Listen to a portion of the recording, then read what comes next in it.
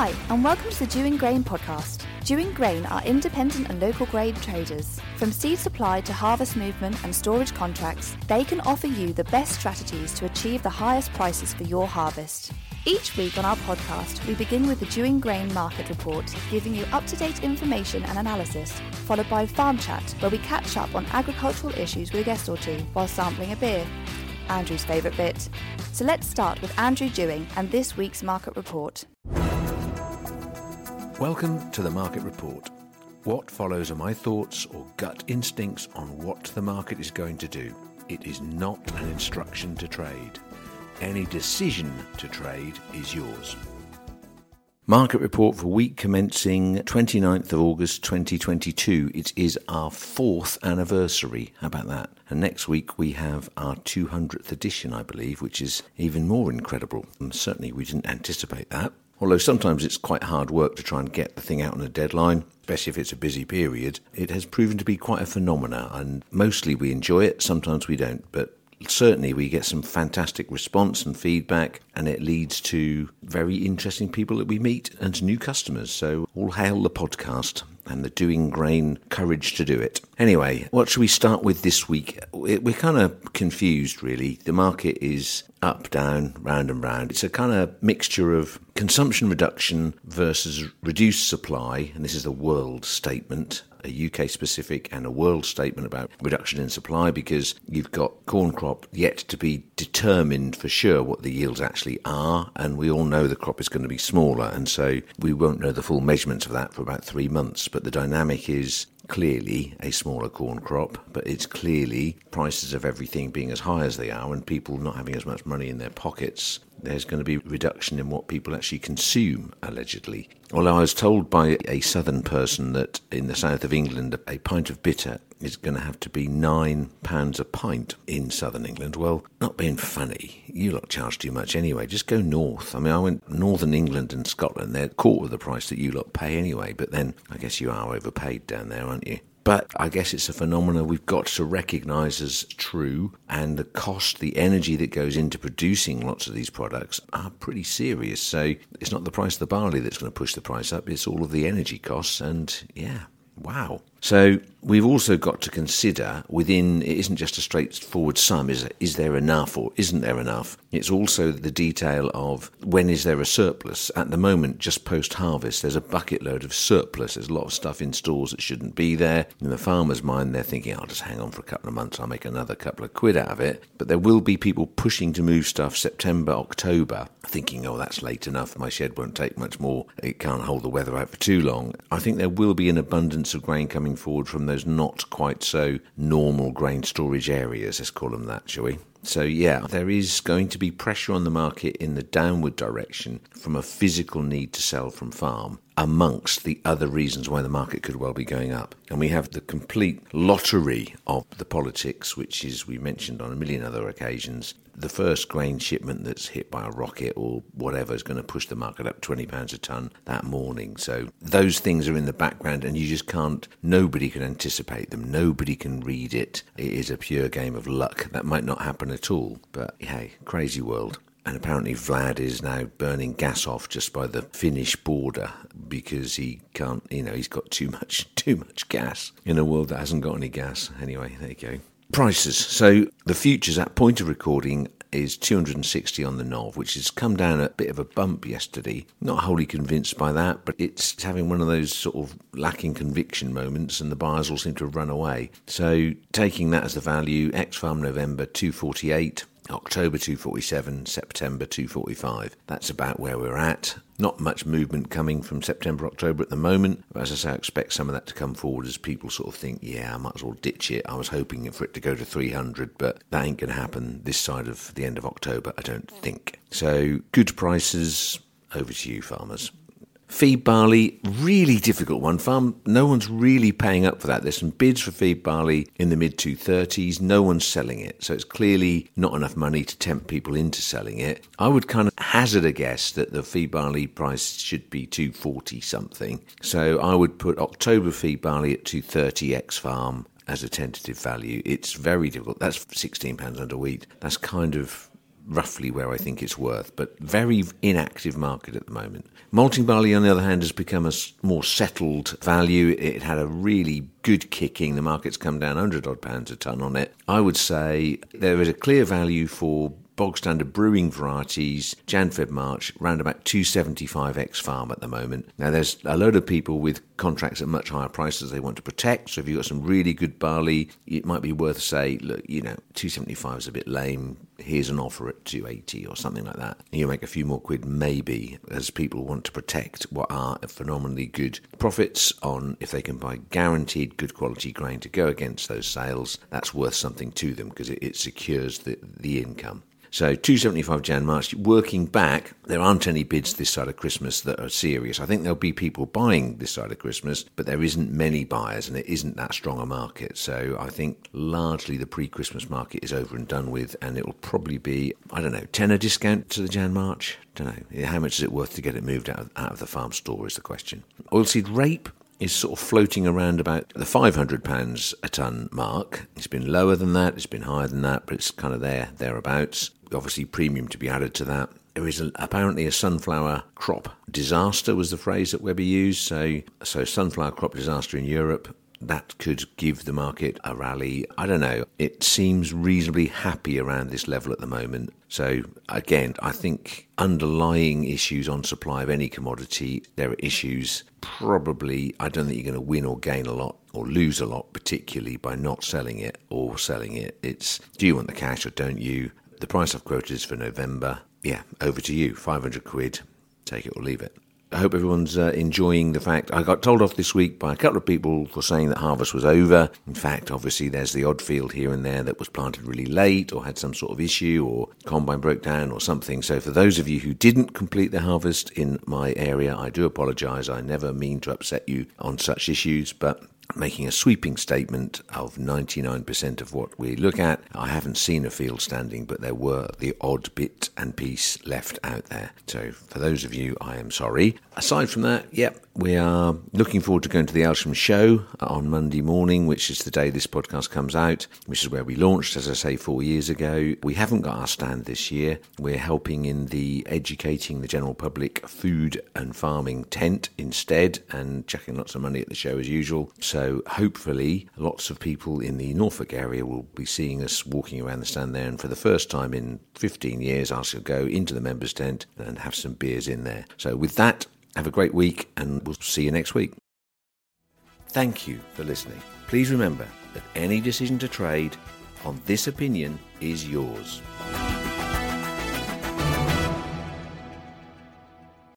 Advertising on this podcast works.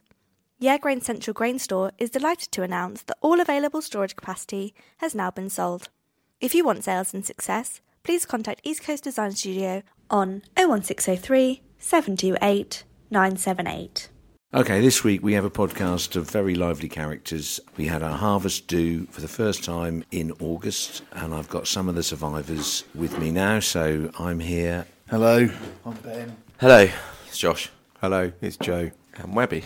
There you go. We've taken a little Instagram picture of how lively we all are before we start this. I'm going to start this question off. This is my question. Am I stuck in the 70s with my attitude towards alcohol and harvest parties where people drink too much? Yeah, it's quite a good You release. love the 70s, don't you, Ian? I love it, yeah. The banter around the table last night for our Harvest Dudes, I think, was one of the better. Okay, it was very non-PC, I'll admit, but it was funny. Yeah, Ian does always compare this harvest to the harvest of 76, which was 10 years before he was born. He's still a millennial.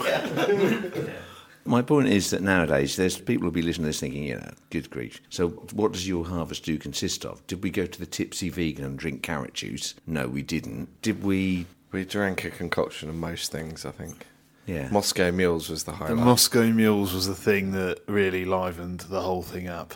What was your highlight? I think Webby? my highlight was when our harvest student, Fred, who I've really enjoyed this year, he's been a great asset to our team. Yeah. But he really kindly, end of the evening, was like, boys, I've loved this so much. You know, this is on me. And like came out with a tray of tequilas, took about 3 paces and stacked it. And the whole lot literally went flying.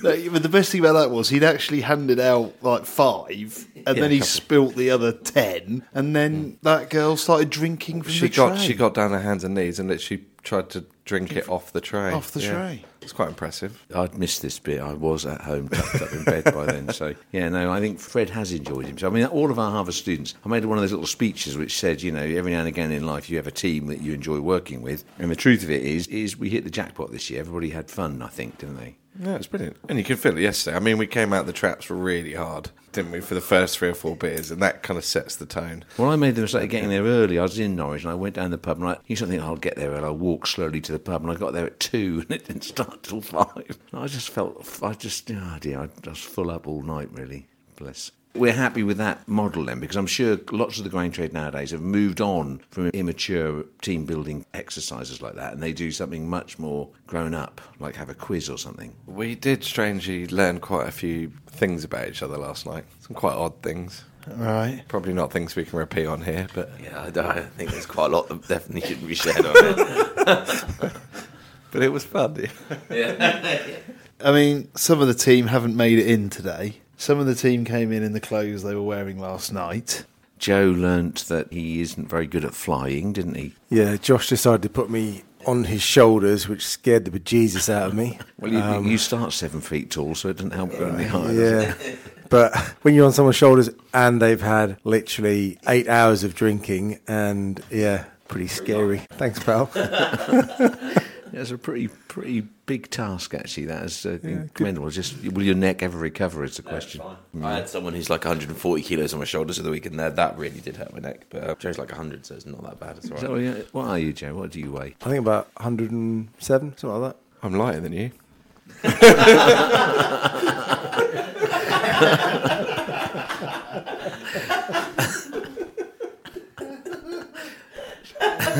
Got more chins than me, though. I like the bit where we introduced Joe to that girl. She went, oh, and he sort of looked up at him and I went, yeah, he's got really big hands. And she just pulled a little happy, pleasurable face, didn't she? She said. Anyway, so aside from, there we were, drinking too much in Norwich, any other observations? Should we have done something?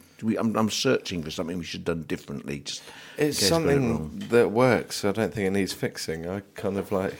It's a great, some of us haven't got much hair, but it's a great moment to it's a great moment to let your hair down after harvest, and it is like it's a good sealer of the harvest. Well, the rest of the grain trade, do you? I mean, out there, you lot in the ether, do you have drinking dues now? Is that culture gone forever? Are you all grown ups? I think that we last night we had a really good one because we had a mix of different ages, and took a couple of the younger lads to 21, 22, and there's about 4 of them I think last night. So it's all just really, that's probably the best one we've had, I think. We did have a meal as well. Oh yeah, obviously. But I mean, that's my point. Is the rest? Are we out of touch? Is it? I've got to be. We've got this modern world, because someone got upset, didn't they? They were talking about being a vegan. Who upset? That was you, Joe, wasn't it? Yeah. No. Well, it was a bit of a weird situation, really. This lady decided to tell me that she was a vegan, but she didn't mind eating chicken nuggets, which confused me quite a lot. And then I found out later that her father also owns a chicken farm. So her travelling around South America was actually done on the back of meat, and then she had her leather shoes and a leather bag, which is always great when you... Completely confused She didn't me. like that, did she? No. That aside, you all look really rough. I've taken a little picture of you all, as you know. So, what's your recommendations for... What did Abby do for her hangover cure? Abby kind of adopted the kind of praying to Buddha pose.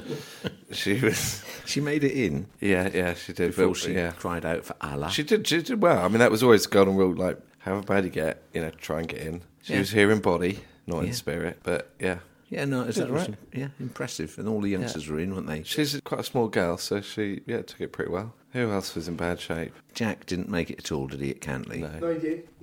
Did he? finally came I in. did. Yeah. What was it that Glenn said about it? It was quite like the way he termed it, It wasn't was it? just Josh's line. He borrowed happiness from today. Yeah, tomorrow. Yeah.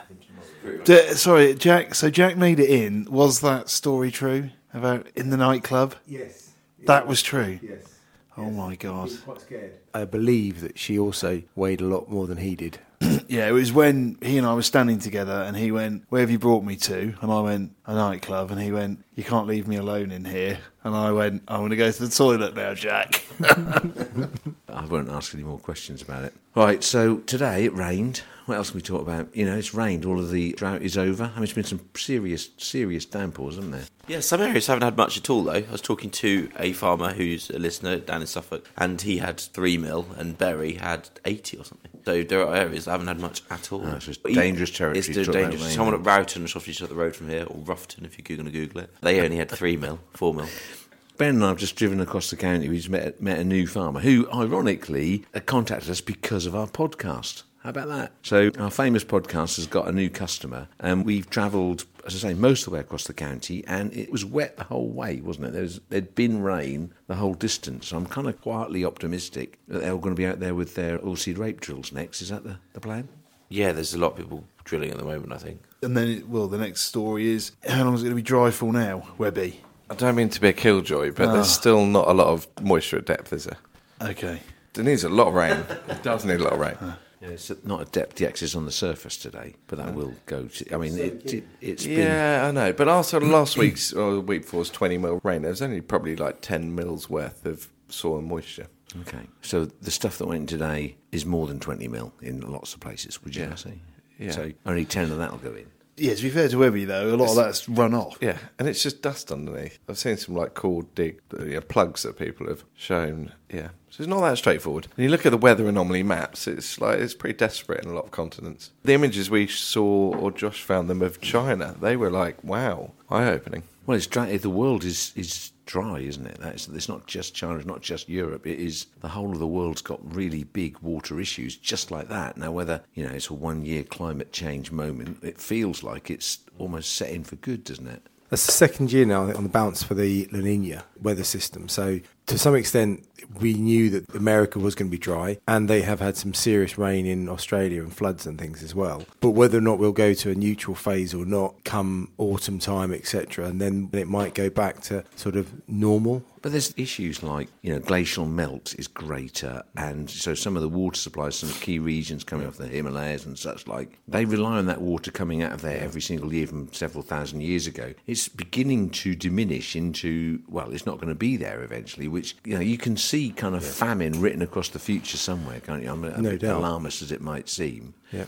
But on telly continuously now, it's climate crisis, all of these snowflakes who react to the mildest of things. They must be getting particularly nervous about the dynamics of the future. It's pretty grim reading at the moment. Yeah, I mean, so I would say it's blow it out, but it's not completely sensationalised. But we are more aware of it because we are able to measure it more.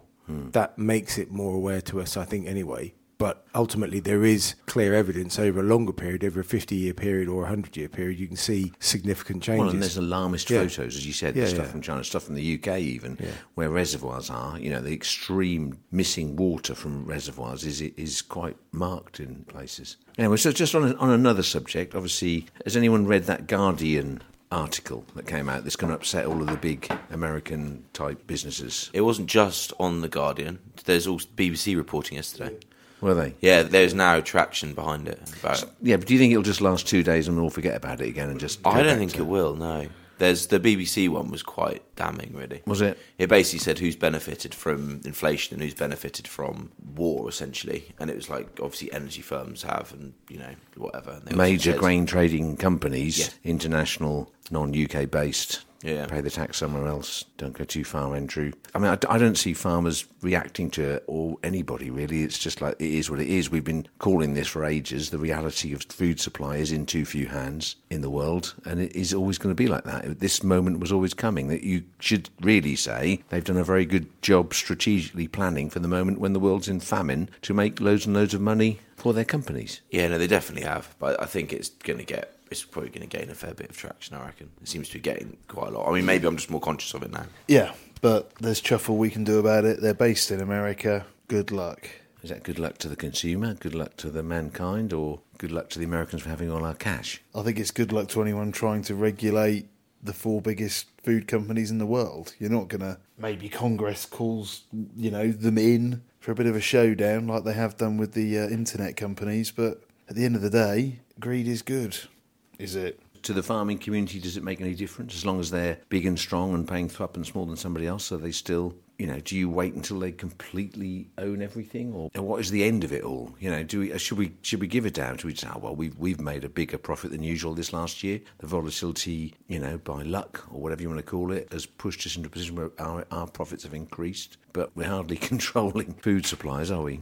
But that is the world now at the moment. I mean, you talk about the big companies, a bit of a switch, but, like Amazon, what are their other big retailers? I'm trying to think. Google. There are a lot of, big businesses. Doesn't matter what industry you're in. It's the same everywhere. Their balance sheet is greater than lots of countries, own reserves, aren't they? They are in complete control of in this country, we're quite happily allowing that to be the case. And unfortunately, the consumer doesn't really care. It's bad to say it. I am guilty. I'm a retail shopper with Amazon. And I contribute to it because it's cheapest, it's the most convenient. I refuse to, but Test buys stuff off Amazon, so there's lots of cardboard around my house, lots of rainforest chopped down just for, whatever prime delivery she's just must have tomorrow. It makes retail shops, shamed. The whole dynamic of employing people and all of that is, we've had this conversation before, but big isn't necessarily the answer to mankind's problems, is it? If we automate everything, what are people going to do? We've already got small but determined, as you always say, isn't it? Yeah, very small but determined.